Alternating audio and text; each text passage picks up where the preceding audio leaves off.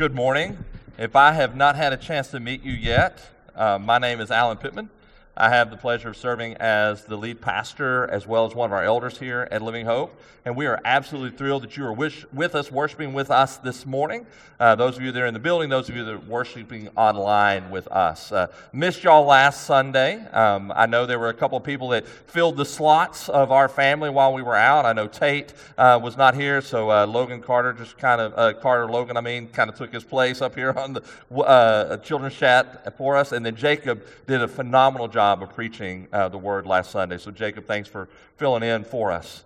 When you came in this morning, you should have picked up a worship guide, or hopefully you did. And on the back of the worship guide, there's a place to take notes. You'll see that we're in the middle of a study on the book of Acts, and we'll be looking at Acts chapter 11 today. If you've got a Bible with you, go ahead and grab that. If you don't, there should be a Bible near you, underneath a chair around you. Feel free to use that during the service, and if you need one at the house, feel free to take that with you as a gift from us. I mentioned earlier a couple of things. I mentioned an Advent guide as well as the brochure to pray for missions. And I would encourage you that if you and your household have not yet picked those up, please do that today whenever we're dismissed. There should be some more Advent guides that are available out in the foyer area. If you need help finding that, catch somebody and we'll help you find that. And then as we dismiss, there'll be some folks handing these out as well, because we want to be able to use this season to pray, getting ready for Christmas to come, as well as praying for missions and the need to share the gospel around the world and prayerfully consider how God might lead us to contribute to that financially.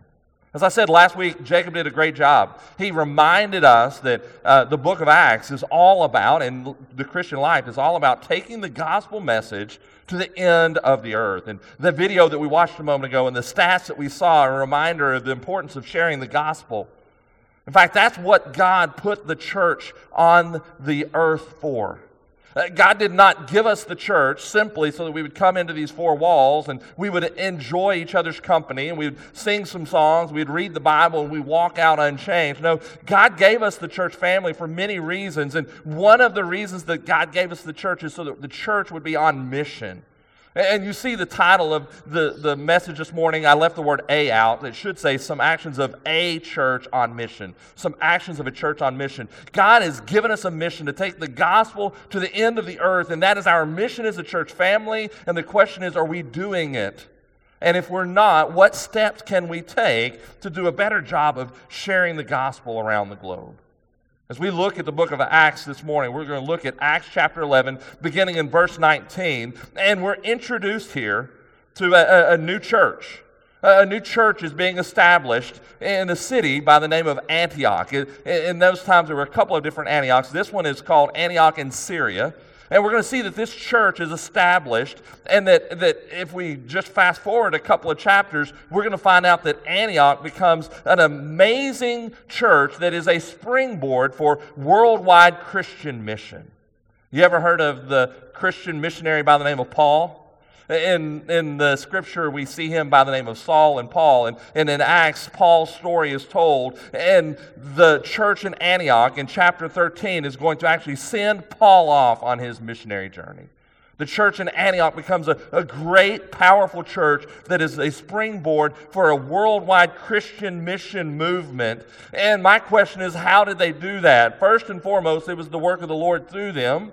And then secondly, they took some actions that empowered them and enabled them to do this. Now, I don't want you to think that these are the three steps that a church must take, and therefore, if we do these three things, we're guaranteed to have an incredible impact, and that these are the only three things we need to do. Rather, I'm highlighting that these are just some of the things a church that is on mission does for the Lord.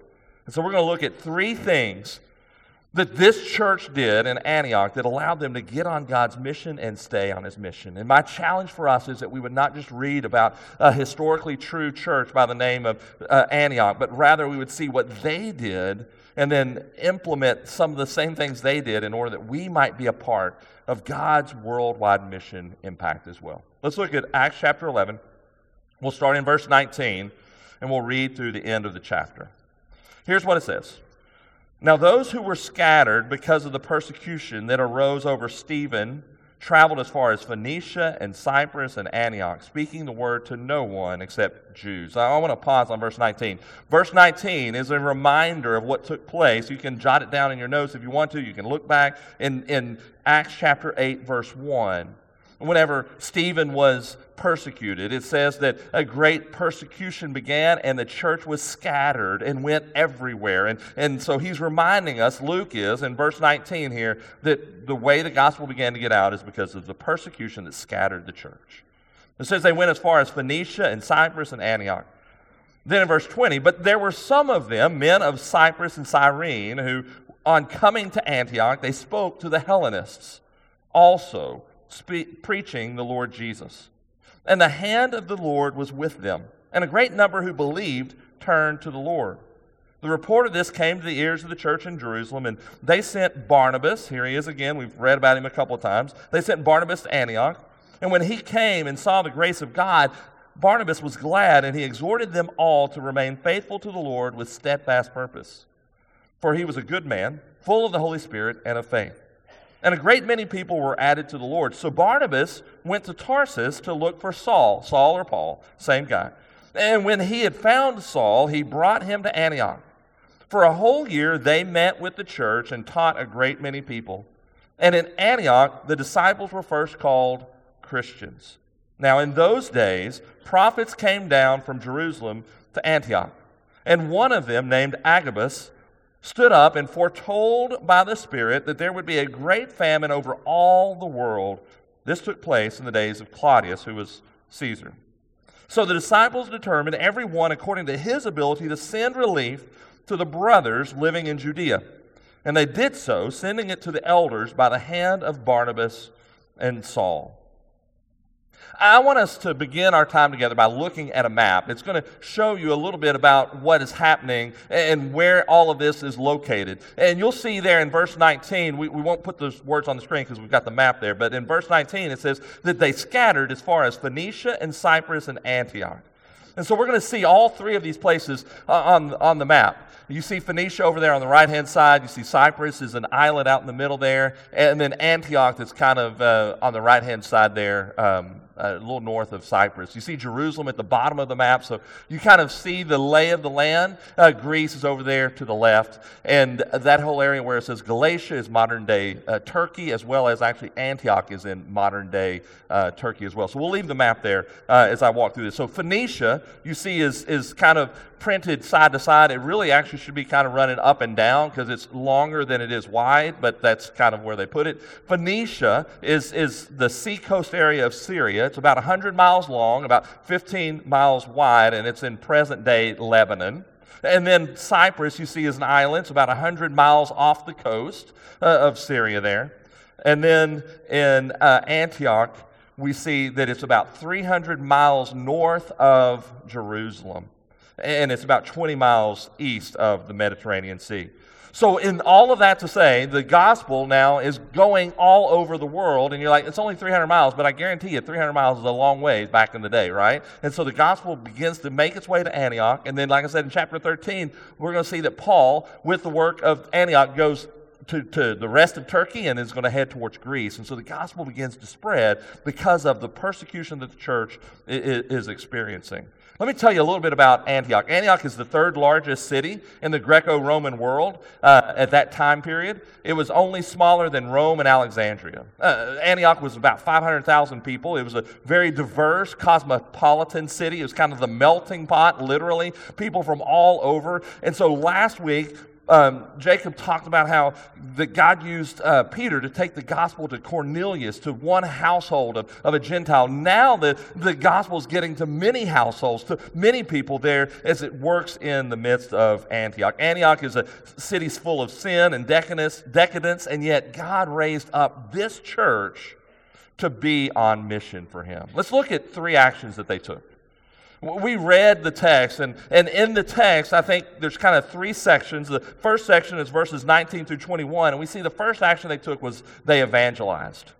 And so if we will evangelize, then that puts us on mission with God. What does it mean to evangelize? Evangelize simply means to share the gospel, to share the good news with those who don't yet know Jesus. And that as we tell others about Jesus, the intent is that they would trust in Him, that they would repent of their sins, that they would place their faith in Jesus and believe in Him. We see that happening in verses 19 through 21. What we see here is that as the church scattered, they preached the word, they spoke the word, they told others about Jesus. But perhaps you noticed in verse 19, it says that they only spoke it to the Jewish people. Until we see in verse 20, when some men from Cyprus and Cyrene came along, and then they began to preach to the Hellenists. What is a Hellenist? A Hellenist in this sense is a Gentile person. And so the men that are unnamed that came from Cyrene and Cyprus, you saw on the map where Cyprus was. Cyrene is a place in northern Africa, in modern-day Libya. These men went and they preached the message to the Hellenists. We see that in verse 20. And then in verse 21, it says that many of them, a great number, believed and turned to the Lord. So they're evangelizing and sharing the gospel with people around them. What I love is the fact that in this passage, we don't know the name of the men from Cyrene and Cyprus that preached the gospel. Because this story is not about them. This story is about the gospel. This story is about Jesus Christ. And it doesn't take a professional to share the gospel. It doesn't take an apostle to share the gospel. It doesn't take a missionary. It doesn't take a pastor. It doesn't take a deacon. It takes any of us that are willing to step out and tell others about Jesus. So we see that God used these ordinary, unnamed men to initiate a worldwide mission. So why was their evangelizing so effective? Look in verse 21. It says, the hand of the Lord was with them. The reason that as they preached the gospel brought salvation is not because of their work, but because the work of the Lord was with them. And what it's saying is that the work of salvation is the work of the Lord. It's the sovereignty of the Lord. It is the power of the Holy Spirit at work. All they did was they were faithful to do what the Lord had called them to do, and that was that they were to be His witnesses to Jerusalem, Judea, Samaria, and to the end of the earth. Guys, if we want to be on mission as a church, then we must evangelize and tell others about Jesus. You see, as exciting as it is to be a part of a church family, and as fun as it is to be a part of a church family, we will miss out if we're not on mission. And on mission means that we must be preaching the gospel. And whenever I say that we must be preaching the gospel, I'm not talking about on Sunday mornings only. So this is when we preach the gospel. So bring all your friends that don't know Jesus and come on Sunday mornings and the gospel will be preached. That's a good time to bring them. But the reality is that the gospel should be preached 7 days a week, wherever we go, whatever we're doing, in whatever circumstances we find ourselves in. You and I, as we go about our everyday life, we are called by God to preach the gospel.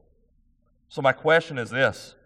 Are you sharing the gospel of Jesus with others? Are you personally sharing the gospel of Jesus with others? I'm wondering if you'll do a little exercise with me. If you've got your sermon notes out, keep them out. If you don't, grab them. Or grab your phone and open a note or whatever. And I want you to take just a moment. Think about the people that are in your life. And as far as you know, think about people that don't know Jesus. Like maybe they've told you before they don't trust in Jesus, they don't believe in Jesus, or maybe you suspect they don't because you don't see any fruit in them. Think of people, don't just think in vague general terms, think of people by name. Who is it that the Lord has in your life that does not know Jesus? And as you think of their names, would you jot them down? The reason you're jotting them down is not because they're a horrible, despicable person, but rather you're jotting them down because they are someone that needs to hear the name of Jesus. And have you ever thought of this before? Perhaps God has you in their life so that you can tell them about Jesus. But if we don't go through the exercise, if we don't think through who is it in my life that I know that doesn't know Jesus, then we're probably going to go through our lives without telling them about Jesus. But if we'll slow down and think about who is it in my life that doesn't know Jesus, and am I willing to evangelize and share the name of Jesus with them, bringing them the hope that is found in Christ. It's not an accident that you're in their life. So speak the word of Jesus to them. I've already alluded to this. The best evangelism is not when the preacher preaches the sermon. The best evangelism is whenever the church as a whole, the entire congregation, goes out and on our own time, in our own places, in our own ordinary, everyday lives, begin to tell others about Jesus.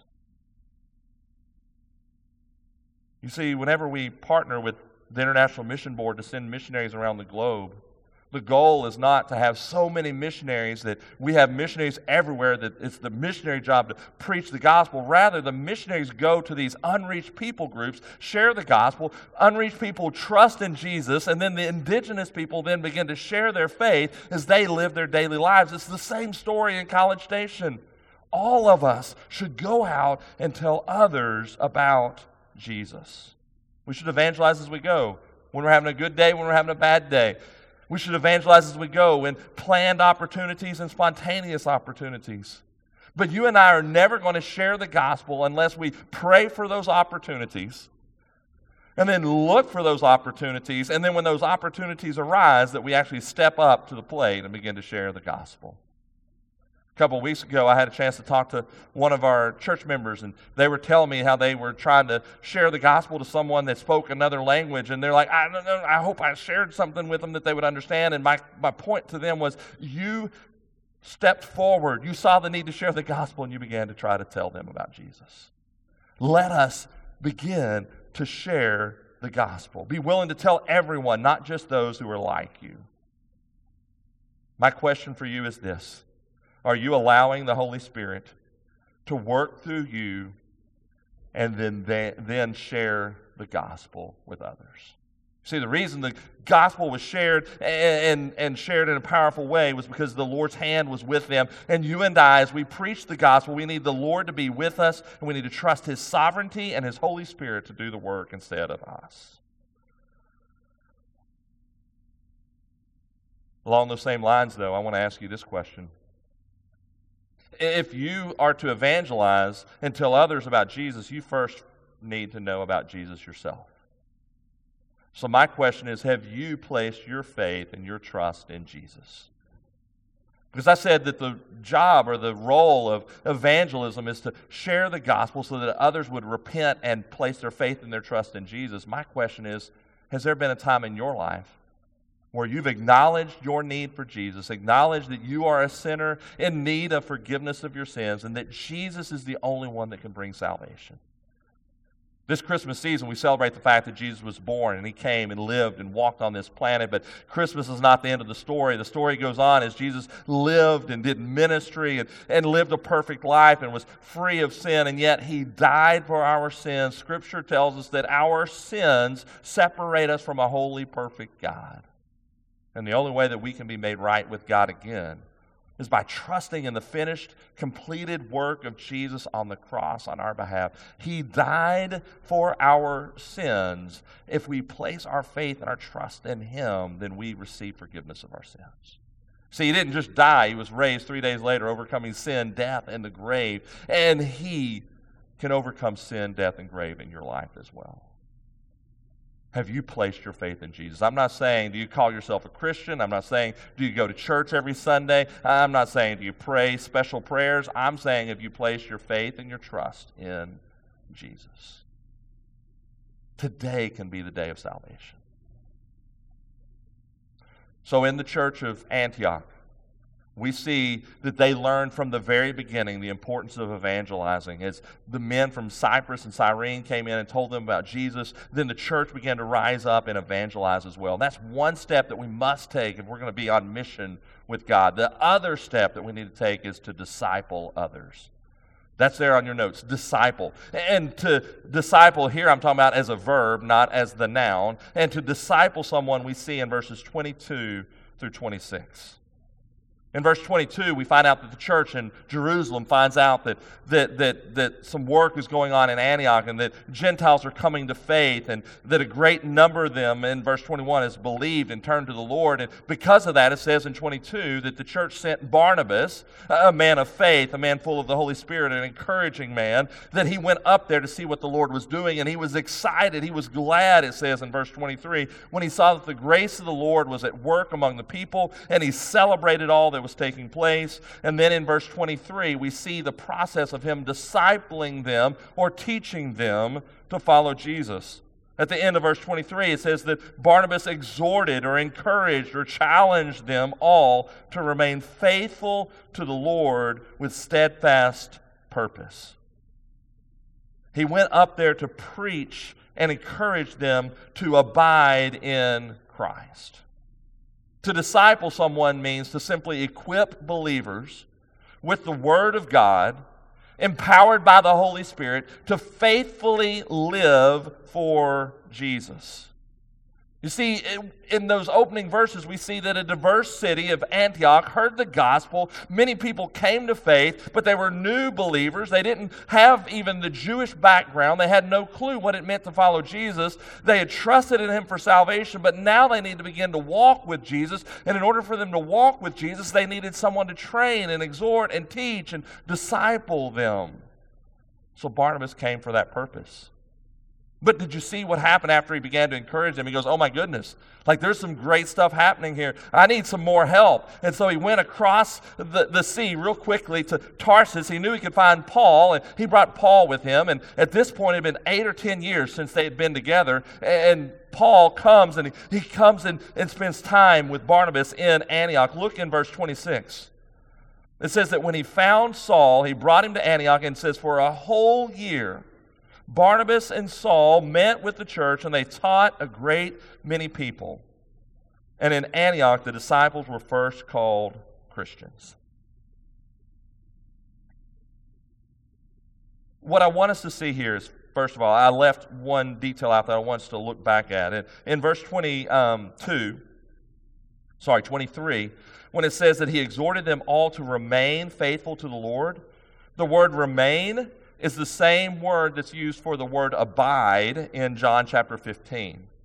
And if you remember John 15, it says that Jesus is the vine and we are the branches and we are to abide in Him, because if we don't abide or reside or stay or dwell in Him, then we can do nothing. And so what Barnabas is saying is that you've trusted in Jesus for your salvation, and now you must continue to abide in Him and remain faithful to Him and follow Him and be a faithful disciple. And then we see, as Paul and Barnabas preached to them for a whole year, that they're training them and instructing them and teaching them and discipling them. It's very clear as you read this section that discipleship is taking place. And the reason I say that is because, first and foremost, we see that they are reflecting Christ in their lives.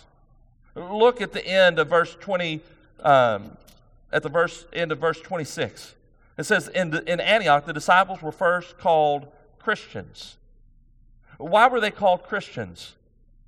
They were called Christians because it was clear that the Lord was at work within them, and their lives were being impacted by His truth. And because of that, they were reflecting who Jesus is. All too often in our country, we use the word Christian almost like we use the word love. Like, I love baseball, I love football, I love pizza, I love my wife. Like, how do you differentiate? The word love shouldn't describe all of those things, right?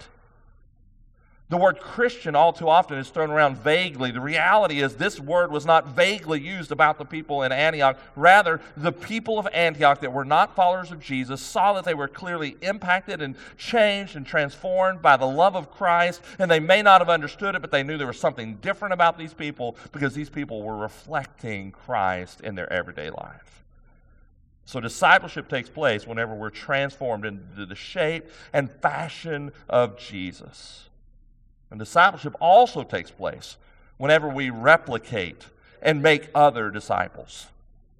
And so these disciples were not just gaining information, their lives were being transformed. They weren't just being informed, they were being transformed. And as they were being transformed, their lives were changed, and they were also telling others about Jesus. And the reason we know they were telling others about Jesus is because in verse 24, when it describes how Barnabas was discipling them, it says a great many people were added to the Lord. They weren't being added necessarily just while he was teaching them because he was discipling them, but rather they were being discipled by Barnabas, and then they were going out and telling others about Jesus as well. So to make disciples must mean that we evangelize, tell others about Jesus, and that we grow more and more like Jesus. I want us to look real quickly at a couple of components of discipleship. It happens in these verses, and it must happen in our lives. Discipleship must always include both instruction and accountability. Instruction and accountability. Let's first look at instruction. We see here in verse 26, it says that Saul and Barnabas taught these new disciples for a whole year. What did they teach them? They instructed them the Scripture. They opened God's Word and began to preach from the Old Testament. They began to recount the stories of Jesus because not all of them had been written down in Matthew, Mark, Luke, and John yet, but they were preaching and teaching the Scripture. Guys, if we're going to be faithful disciples of Jesus, if we're going to be a disciple who makes disciples, we must instruct one another in the Scripture. We must instruct one another in the Scripture. Instruction is to be both formal and informal. Not just on Sunday mornings, not just in class, but in everyday conversation with others. It must be bathed in studying and understanding and applying God's Word. My question for you is, are you becoming a disciple who is gaining instruction from God's Word? Are you understanding God's Word? Are you studying God's Word? Are you applying God's Word? And are you training others to do the same thing? Here at Living Hope, there's various ways that we put into practice this idea of instruction. On Sunday mornings, there's instruction as we walk through sermons together. On Sunday mornings, we have something at 9 o'clock called equipping classes. And in equipping classes, we instruct one another in God's Word. And in our equipping classes, we have something we call core classes. And we have 3 core classes. One's called Christian Story. The next one's called Christian Belief. And the next one's called Christian Formation. And the whole intention of this is that we would have the basic foundation that we need of the doctrines of the faith, and that we then need to begin to live them out. My question for you is this. Are you being instructed in God's Word? And are you putting it into practice? And are you seeking to disciple others along the way? But not only do we need instruction, we need accountability. And we see this accountability because the church in Jerusalem sent Barnabas up there to kind of check things out and see what was happening. And in our lives, we need accountability in our discipleship process because we need others to make sure that we're putting into practice the things that we're saying, that we're learning, that we're moving, as I said a moment ago, from information alone to transformation. If we're going to be a church that's on mission with God, then we must evangelize and tell others the good news of Jesus. But we can't stop there. We must continue the process as we disciple one another and instruct each other in order that we might grow in our faith and live out our faith on a daily basis. So to kind of finish out this section, I would ask you 2 questions, and that is, the first one is this: how are you being discipled? And then the second one is, how are you discipling others? You see, to be disciple, we need to be discipled ourselves, and we need to disciple others. The reality is none of us have ever arrived. Like, we're not going to arrive on this side of heaven. And my job should not be simply to disciple you, but also to be discipled by you. And so in my life, I have a D group, a discipleship group. And there's 3 of us in our group. And we meet on Monday mornings at 6 o'clock at McDonald's. And as we sit and discuss God's Word together, they don't sit and listen to their pastor. 3 friends get together and we disciple each other. We instruct each other. We hold each other accountable. We say, you said you were going to do that. You didn't do that. Why didn't you do that? How can I pray for you? How can I pray alongside of you? We do life together. And to be a church on mission, we all must be in a relationship such as that we can hold each other accountable as we instruct each other in God's Word. So are you in an environment where you're being discipled? It could be a Bible study that you're a part of. It could be an equipping class. It could be a D group or a discipleship group. It could be, to some extent, a hope group. Don't get me wrong, discipleship takes place in a hope group, but it's hard to do accountability at full force with a large group of people. It's typically a little bit better when we're in a smaller setting where more intimate discipleship is able to take place. And then my question is, how are you discipling others? We are discipled to go and disciple others. If all I'm doing is I'm sitting and soaking and receiving and I'm getting deeper in the Word and I'm understanding all this depths of Scripture, but I'm not sharing with anyone, I'm missing the point. This semester in equipping class, I've been going through Experiencing God. And I know that it's blessed me, and I think it has the others that have been in the group, but here's my question. Are we just going to get to the end of Experiencing God and go, well, that was a good study, let's put it up on the shelf? Or am I going to begin to teach those principles that I've learned or been reminded of in Experiencing God to others? Am I going to multiply the message and disciple others? And I'm not saying that as a pastor. I'm saying that as a student that has gone through the class. Are you discipling others? The last thing I want to look at real quickly is the last paragraph. Not only should a church on mission be about evangelizing and discipling, but a church on mission must also be about serving. Look at the verses 27 through 30. It's interesting. We have a prophet show up, and I was talking to Nathan before the service. Yes, there's a prophet that shows up in the New Testament, and here's a prophet. His name is Agabus, and he comes in and he goes, the Lord has told me to tell you that a famine is coming. It's going to spread across the world. It's going to be a severe famine, and obviously there's some more details that we don't have right here, but something was said that the church in Judea was going to be in a difficult spot, and so the people in Antioch that were new believers heard about people that they'd never met before that lived 300 miles away, and they're like, those are our brothers and sisters in Christ as well. Let's take up a collection, and they collected money to be able to provide needs for the church in Jerusalem. Here's the interesting thing.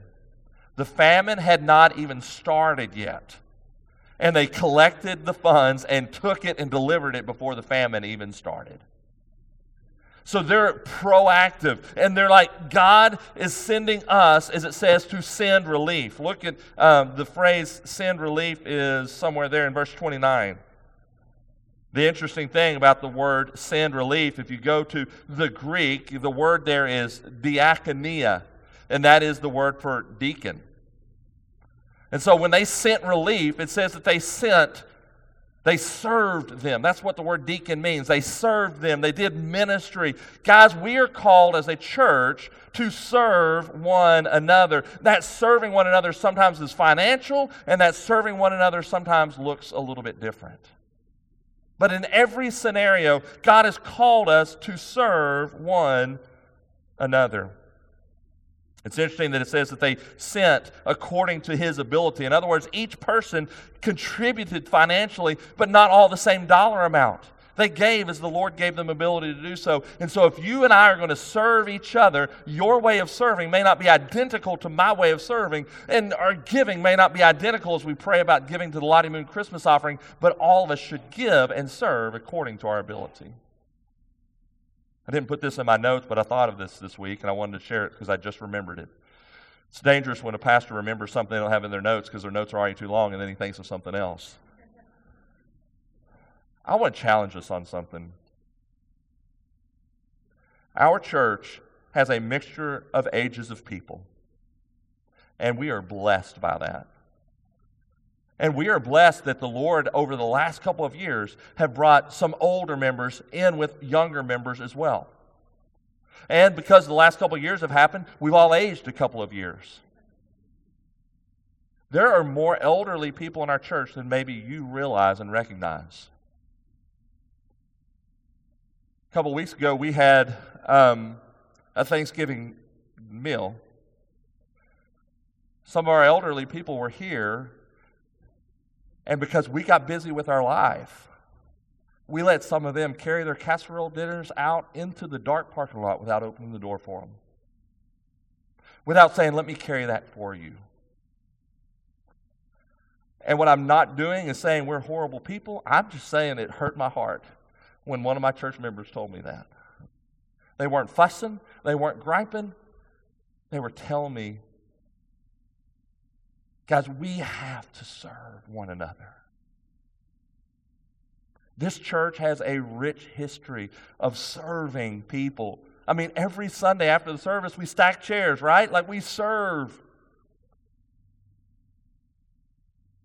I was telling this story. I'm remembering a second story, and I promise I'll be done here in a second. Telling the story in the kitchen to Chad this morning. My mom was in town for the Nutcracker this week, and she's able to walk, but she doesn't get around very well. And so we called ahead of time and got a wheelchair from Rudder Theater to put her in the wheelchair to carry her in the building. For those of you, there's maybe 3 wheelchairs in here right now. Y'all can relate, and you're like, Alan, you're not telling me anything I didn't already know. But I experienced something. Did you know that as I pushed my mom through the hallway, maybe 1% of the people saw me? The other 99% were hurtling over the wheelchair, doing the limbo under the wheelchair, dancing around the wheelchair, unaware that the wheelchair was even there. I thought I was going to have to hit somebody with a wheelchair so I could get through with her. I'm saying, guys, there are people in our church, and I know you don't have to be elderly to be in a wheelchair, but I'm using those two illustrations. There are people in our church family that there are needs that we can serve them with, but we all too often are like the people at Rudder Auditorium yesterday. We're too busy trying to go in and get our seat to watch the Nutcracker. We're oblivious to the needs around us.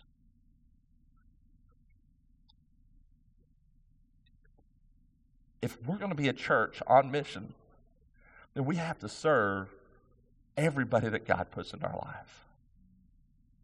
So my question is, will you do it with me? Will you see a need around you, and will you step up to the plate and say, I'll take that. Like, I want to serve. Guys, if we're going to be the church, we must love one another well and serve one another well.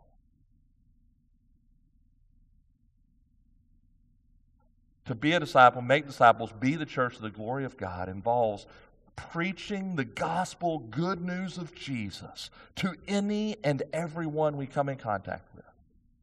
To be on mission with God involves instructing and teaching and discipling and holding each other accountable to God's word. And it also must involve serving one another. So my question is, are you and I going to be that type of church? Are we willing to serve one another? Are we willing to preach the gospel? Are we willing to disciple each other and learn from each other?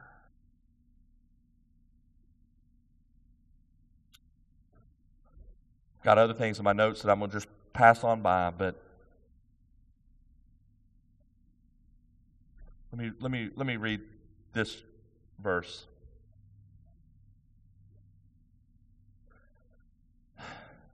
At the end of chapter 11, in verse 29, it says, "So the disciples determined, everyone according to his ability, to send relief." May we be a church that is determined to serve. And may we be a church that 100% of us step up to the plate and serve, whether that's financial or time or talent or treasures or stuff, but let us serve. See, the church in Antioch was not perfect. There's no such thing as a perfect church. But they were living on mission for God. And we're going to see real soon how, because of that, they played a huge role in spreading the gospel around the world. But what I don't want us to do is set Antioch up as some special perfect church that had it together, and by golly, we can't ever attain to that. The reality is that we are made up of unnamed people as well, ordinary people as well, that can and should evangelize, disciple, and serve. I found a quote in Experiencing God this week from Henry Blackaby, and here's what it says. Every congregation is a world missions strategy center. Every congregation is a world missions strategy center. How incredible would it be if God chose to use us as we join Him in His mission, that we are part of sending the gospel message around the globe? This morning, in the video and on the graphic, we saw the lostness of this world. The question is, are we going to do anything about it?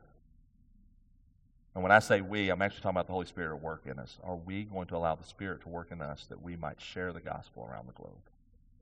I'm going to lead us in prayer, and at the end of the prayer, we'll be able to sing together and respond as God leads us. And for some of us, that might mean that you need to come and pray at the altar. Some of you may want to come and pray with me. It might be that you pull your connection card out from the chair in front of you and put down a prayer request or whatever.